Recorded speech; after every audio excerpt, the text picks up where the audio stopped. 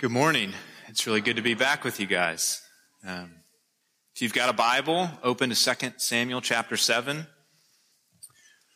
Rich already introduced me, so I won't say much more, but I will just take a moment to thank both Rich and Ron Hemingway. They have served on the temporary session, which is the oversight committee for Hope Community Church, which is a church plant in Cane Bay. They've given their time and their effort, their energy, their care to build the church in Cane Bay. So thank you guys. God is at work there in Cane Bay. And actually, there's a church right now worshiping there that was not there a year ago. So praise God. We're looking at 2 Samuel chapter 7, verses 1 through 18 this morning. And this text is hugely important. The Bible has all kinds of stories, all kinds of different things happening, but in this passage, God pulls back the curtain and he shows us his heart. He says, "This is my heart for my people." So we're going to look at this, starting in verse 1 there. This is God's historically accurate word. Let's see what God has to teach us this morning. Now when the king lived in his house, and the Lord had given him rest from all his surrounding enemies, the king said to Nathan the prophet, "See now, I dwell in a house of cedar, but the ark of God dwells in a tent." And Nathan said to the king, "Go, do all that is in your heart, for the Lord is with you." But that same night, the word of the Lord came to Nathan. "Go and tell my servant David, thus says the Lord, would you build me a house to dwell in? I have not lived in a house since the day I brought up the people of Israel from Egypt to this day. But I have been moving about in a tent for my dwelling. In all places where I have moved with all the people of Israel, did I speak a word with any of the judges of Israel, whom I commanded to shepherd my people Israel, saying, why have you not built me a house of cedar? Now, therefore, thus shall you say to my servant David, thus says the Lord of hosts, I took you from the pasture, from following the sheep, that you should be prince over my people Israel. And I have been with you wherever you went and have cut off all your enemies from before you. And I will make for you a great name, like the name of the great ones of the earth. And I will appoint a place for my people Israel, and will plant them, so that they may dwell in their own place and be disturbed no more. And violent men shall afflict them no more, as formerly. From the time that I appointed judges over my people Israel, I will give you rest from all your enemies. Moreover, the Lord declares to you that the Lord will make you a house. When your days are fulfilled and you lie down with your fathers, I will raise up your offspring after you, who shall come from your body, and I will establish his kingdom. He shall build a house for my name, and I will establish the throne of his kingdom forever. I will be to him a father, and he shall be to me a son. When he commits iniquity, I will discipline him with the rod of men, with the stripes of the sons of men. But my steadfast love will not depart from him, as I took it from Saul, whom I put away from before you. And your house and your kingdom shall be made sure forever before me. Your throne shall be established forever. In accordance with all these words, and in accordance with all this vision, Nathan spoke to David. Then King David went in and sat before the Lord and said, who am I, O Lord God? And what is my house that you have brought me thus far? Amen. This is God's word. Let's pray. Father, Son, and Holy Spirit, we thank you for your word. Thank you that you did not leave us wandering on this earth without guidance, without gospel from our Maker. Lord, I pray now that you would drive away distractions. Lord, you know that each of us carries many burdens, anxieties, fears, concerns. Lord, I pray that we would put those aside for a moment now so that we could hear from you, our Maker, our God, our friend, our Redeemer. Lord, would you speak to us this morning? Purify my lips and open our hearts so that we would hear from you, that we would know you better. We long to know you, Lord. Be at work this morning, we pray. In Jesus' name, amen.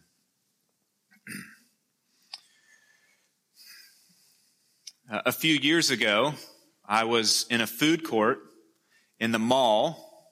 I was meeting with a friend. We were just getting lunch. We were talking about life, talking about faith, about failures, about sins, things we were struggling with. It was just a good, brotherly conversation amongst Christian brothers. And we were probably half an hour into this conversation in a public food court when someone who was sitting at an adjacent table just apparently had been listening to us, and he interjected himself into the conversation. He starts sharing about his life. He starts sharing about his own struggles. He apparently had been eavesdropping, and he was interested in the sincerity of our conversation, how sincere we were being with one another. And he wanted in on it. And as he shared, we'll call his name Jim. That wasn't really his name. But as Jim shared, it was clear that he was really an ambitious young guy. He was very ambitious. He had hopes and dreams for his future. And when I say ambitious, I don't mean... I mean ambition in the sense of like 2020 ambition. We're talking about internet ambition, YouTube, Instagram, social media. He wanted to make a name for himself on the internet. So I just got more and more curious as he talked. What's driving this guy? Why does he want to make a name for himself so badly? So I just asked him, I said, Jim, what's motivating you? What is driving you? And he kind of got quiet, and he looked at us and he said, about a year ago, I got in a car wreck, and the doctor and all the people said, you should have died. There's no reason that we can tell you, there's no good reason we can give you that you're alive today. And he said, after that experience, I promise myself, I will make a name for myself. I will leave a legacy on this earth. This conversation with Jim left an impact on me. It really stuck with me. And the truth is, most of us, we want to be remembered for something. We want to know that the story of our lives will be a good one. It'll be one worth telling. In our passage today, as God speaks to King David, speaks to this very heart desire, our desire to make a legacy, to leave a name for ourselves. And if you're a Christian, then it answers this question, which you see printed in your bulletin: what is your legacy?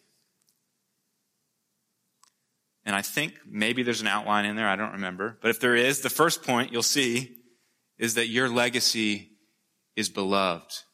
Your legacy is that you are beloved. Let's look at our passage, starting in verse 1. Now, when the king, that's King David, lived in his house, and the Lord had given him rest from all his surrounding enemies. Now remember, Israel they've gone through all kinds of stuff. They've been in slavery in Egypt. They've come out of slavery. They've been in the period of the judges. And now finally, they have a king on the throne. He's united the 12 tribes. Their enemies are defeated. And David finally has rest. And the people of God have rest. Look at verse 2. The king said to Nathan the prophet, "See now, I dwell in a house of cedar, but the ark of God dwells in a tent." So here's David. He's sitting securely on his throne, and he looks and he sees that God's dwelling place, his ark, lives in a tent. And he says, look, this is not right. It's not right that I have a fancy place to live. And meanwhile, the ark is stuck in a tent. Look at verse 3. And Nathan said to the king, go, do all that is in your heart, for the Lord is with you. Nathan, like any reasonable pastor, he's all for a church building campaign. He says, yeah, David, go get it done. Whatever you want to do, go do it. But look at how God responds in verse 4. Look at what God says. That very night, in verse 4, but that same night, the word of the Lord came to Nathan. Would you build me a house to dwell in? God is asking a rhetorical question. This is common in the Old Testament in the language of Hebrew to ask a question in order to make a point. He's not actually asking a question. He's making a statement. He's saying, if I wanted you to build me a temple, I would have asked. If God says no, he says no to David's request to build a temple. But he doesn't stop there. He goes on. Starting in verse 8, there's a shift that takes place where God is no longer answering that question. He's actually telling us something. He's saying, first he says no to David, and then he moves to tell us and to tell David, here is my heart. Here is my heart for you, David. So look at this switch in verse 8. Now, therefore, thus you shall say to my servant David, thus says the Lord of hosts, I took you from the pasture. Remember, this is David, the shepherd, from following the sheep, that you should be prince over my people. And I have been with you wherever you went and have cut off all your enemies from before you. And I will make for you a great name, like the name of the great ones of the earth. God is looking back on David's life and notice who the key player is. Notice who the actor is as God summarizes David's life. He says, I took you. I was with you. I defeated your enemies. I will make a name for you. In response to David's request to build a temple, God looks at him and says, David, I am the one working for your good, not the other way around. You see, David is a doer, right? David is a guy who gets stuff done. Remember, he's killed lions and wild animals protecting sheep. He's united the 12 tribes of Israel. He's led military campaigns. He's a warrior. This is the guy who they sung about. He's killed his tens of thousands. Can you imagine people singing that about you? He secured the ark in Jerusalem. And so David naturally he thinks, okay, what's next? I've done all these things, God. What would you have me do next? But God responds. He responds so tenderly, so lovingly, like a father. And he says, that is not what this relationship is about. David, this is not about what you can do for me. This is about what I am going to do and have done for you. As if to say, David, your legacy is not that you have done great things for God. Your legacy is one for whom God has done great things. Imagine if you have imagine you have a 5-year-old daughter. And Christmas is around the corner. And you would expect her to be excited about Christmas. Presents, family, fun. But you go to her and she's not excited at all. In fact, she's anxious, she's nervous, she's really anticipating, she's getting stressed out about Christmas. So you say, what's going on, sweetheart? She says, Dad, Mom is just so awesome. I want to get her something good. I want to get her something amazing, something that's going to blow her socks off. So you say, okay, well, how much money do you have? How much money do you have, sweetheart? She said, well, I got the 50 cents of allowance that you gave me last week. He's like, well, that's not going to get mom much, but she's going to love anything you get her. Whatever you get her, she'll love. And she stomps her feet, slams her door, and says, Christmas is ruined. If I can't get mom something wonderful, something amazing, Christmas is ruined. What would you say to her? You would look at her and say, sweetheart, that is not what Christmas is about. But we give gifts at Christmas not because we want something from you, but because we love to lavish gifts on you because we love you. Sadly, this is how we relate to God, isn't it? We get stuck thinking, like David, we get stuck thinking that what God wants from us most is the work that we can do for him. In Acts chapter 17, Paul says this. He says, but God who made the world and everything in it is not served by human hands as though he needs anything.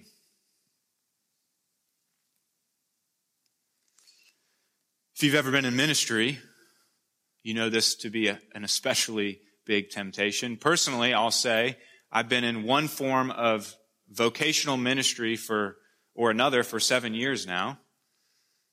And it's easy to start to relate to God like a taskmaster. I've gone here, God. I've done this. I'll do that. What's next? What is next? If you're here today and you're not a Christian, we're glad you're here. I'm glad you're here. Recognize that many, and maybe even you, have believed a lie that is keeping you from the good news of the gospel. The lie that becoming a Christian is something like clocking into work at the coal mine. It's brutal. You get paid nothing, almost nothing. And you're dirty, you're filthy. It's no fun at all. But that's a lie. Jesus is calling you into a relationship with him. He is not concerned about what he can get from you, but about what he can save you from. This is why Jesus says, come to me, all you who are weary and burdened, and I will give you rest. Christians, brothers and sisters, you have sacrificed many things to follow Jesus. Indeed, he calls us to do hard things. You have taken seriously Jesus' command to take up your cross and follow him. Many of you have given your time, your money, thousands of dollars to build his kingdom. You've given your hands for service on missions trips in this church and other churches, educating his people, working to build his kingdom. And you've been rejected. Some of you have been rejected by this world because of your obedience to Christ. You've lost jobs, friends, family. And all of this matters. Your work matters, and God is pleased by your obedience. But do not get it twisted. Do not confuse the relationship that we have with God. Don't think that God is more concerned with the productivity he can squeeze out of you than he is with pouring out his love on you. Do you see that in this passage? Don't think that God is more concerned with the work he can get out of you than he is with having a genuine relationship with you. Christian, this is your legacy. And it is not defined by what you have done. It is not. But by who God says you are, beloved. Your legacy is not defined by what you have done, but by what God has done for you. Do you see that? Do you see him saying that to David? If you haven't had your tombstone made yet, this is a great option for what you can put on there. You can get it carved out today as a believer, and you can write, "Here lies," blank, fill in your name, "the one who God has set his love upon. The one for whom God has done great things." That's your legacy. And this brings us to point 2 in your outline. You see, something amazing happens when you embrace this legacy for your life. Something freedom-giving, life-giving happens. When the story of your life is about what God has done for you, when the story of your life is about who God says you are, your legacy is secure. Look there at verses 9 through 14. 8 times in these verses, God is going to say what he will do. And God, if you look here at these verses, God is making some big promises to David. Let's just read a few of these. "And I have been with you wherever you went, and have cut off all your enemies from before you. And I will make for you a great name, like the name of the great ones of the earth. And I will appoint a place for my people Israel, and will plant them, so that they may dwell in their own place and be disturbed no more. And violent men shall afflict them no more, as formerly. From the time that I appointed judges over my people Israel, and I will give you rest from all your enemies. Moreover, the Lord declares to you that the Lord will make you a house. When your days are fulfilled and you lie down with your fathers, I will raise up your offspring after you, who shall come from your body, and I will establish his kingdom. He shall build a house for my name, and I will establish the throne of his kingdom forever." 8 times, God says, I will do this. I will make a great name for you.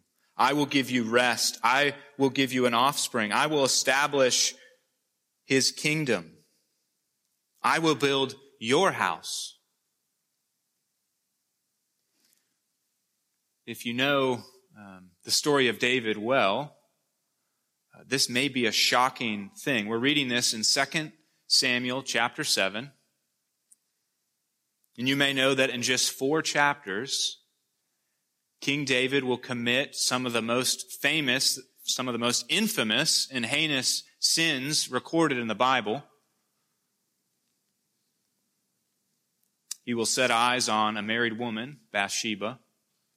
He will take her as his own, attempt to cover his sin, have one of his best friends, one of his mighty men murdered to cover what he did. And God, he's making these promises to David. But God, who stands outside of time, does he not? He stands outside of time. He's aware of all of this that's coming in just 4 chapters. And I want to ask God, I want to say, don't you want to add some contingencies into these promises? Don't you want some clauses in there? As long as you don't abuse your power, murder people, etc. What if David turns out to be kind of a dirtbag? What if he takes another man's wife? What if he abuses his power? We want those contingencies, but God knows. And God goes on to make good on every one of these promises.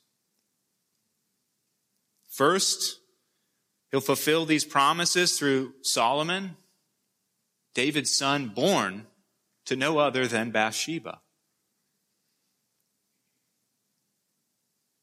Look at verse 12.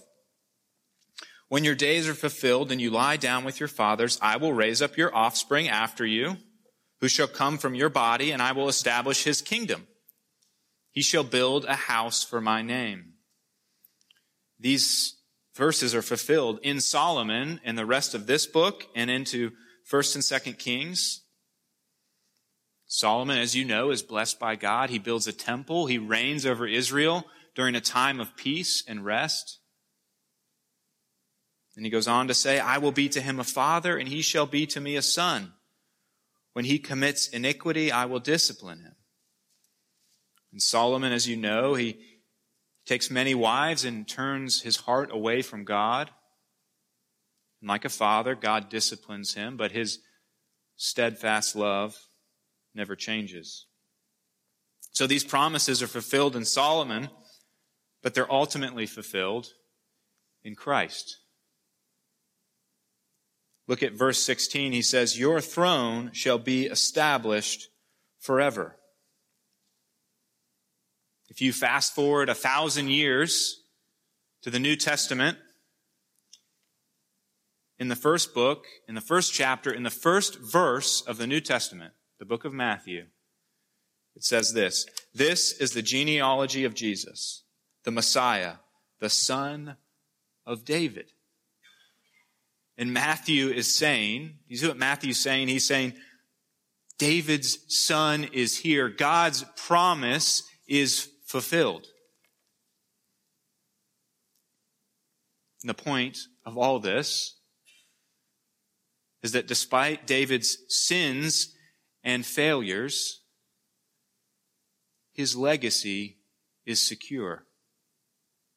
You see, David messed up. He sinned. But God didn't. David messed up, but God did not. Christian, whatever happens to your reputation here on earth, your legacy as beloved by God is secure. Because it's not about you. It's about what God is doing. We struggle to believe this, don't we? So how can you know that your legacy is secure? You ask this question, what did God sacrifice? What did God give up in order to get you? What did God give up in order to get you, to secure you? What was God willing to pay? Well, how do you know how much someone wants something? It's simple. You ask, how much are they willing to pay for it? What are they willing to give up to get it? What will they sacrifice in order to obtain this one thing? Ladies, how do you know a guy really loves you? You don't need to answer that. I'll answer it for you. You know when he asks you to marry him. Before that, it's all just talk. It's all just talk. You know when he's willing to empty his bank account to buy you a little ring and a little rock that sits on your finger. You know when he's willing to say no to every other woman on the globe just so that he can have only you. That's how you know a guy loves you. He's willing to give up everything to get you. How can we know that our legacy is secure? The God who made everything and owns everything spent all that he had, the only thing that you cannot make more of. God emptied the bank of heaven to get you, his only begotten Son. God became a man and offered his own life. He sacrificed his own life. He laid it down willingly for you. What this means is when you look at the cross, and you see the Son of God hanging there, God is saying, He is saying very clearly as He possibly can, I am willing to give this much. I'm willing to give this much to secure my beloved. How can you know your legacy is secure? Would your God, who gave up everything to have you, turn around and let you slip through His fingers? Would He do that? Never. Never. Your God will not let you go. When you understand this, when you understand that your legacy as a believer is secured by the love of Christ, you will have great confidence as you walk in this life.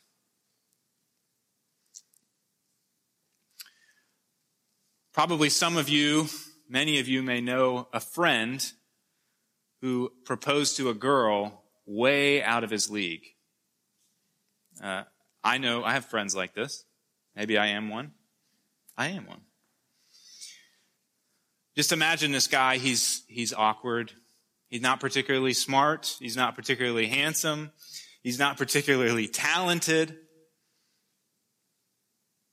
But he asked this girl to marry him, who's beautiful. She's well loved. She's well respected. She's talented. She's a complete package. And what happens to that guy? What happens to him? When she says yes, his confidence goes through the roof. I have nothing to prove anymore. I may not be tall. I may not be smart. I may not be handsome. I don't have a particularly good career. But she loves me. She loves me. She said yes. And what happens? His insecurity, his fear melts away. He's not trying to prove himself anymore. He has nothing to prove. She loves me.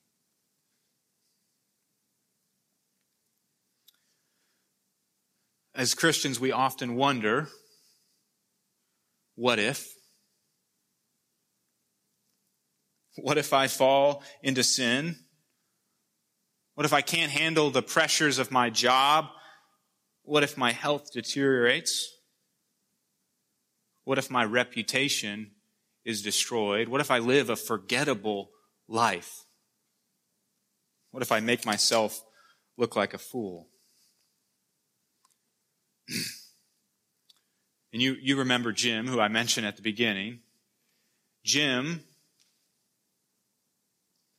will battle every day for the rest of his life to secure his legacy.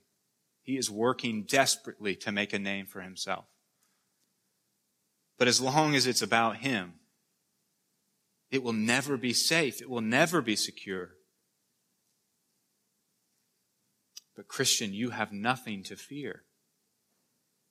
You are engaged to the living God. And guess what? He is out of your league. He is so far out of your league.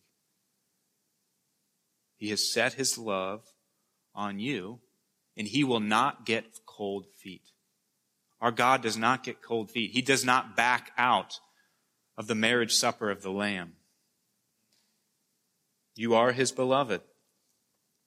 So let me just close with this from Romans 8:38. It's a very familiar verse. Paul is saying exactly what I'm telling you now. He says this, "For I am sure that neither death, nor life, nor angels, nor rulers, nor things present, nor things to come, nor powers, nor height, nor depth, nor anything else in all creation will be able to separate us from the love of God in Christ Jesus our Lord." Isn't it wonderful to be a Christian? Let's pray.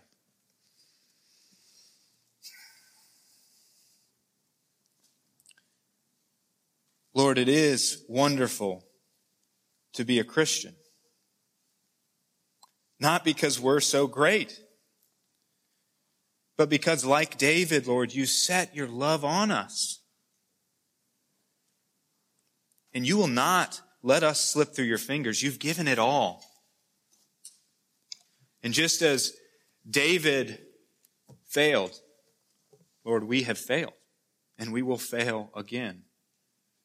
But you are good, and you will not abandon us. So, Lord, we thank you and we praise you for securing us as your beloved. Help us now to walk with confidence, not in ourselves, but in you, our God, our Savior, our friend, and our husband to be. We lift all this up to you in Jesus' name. Amen.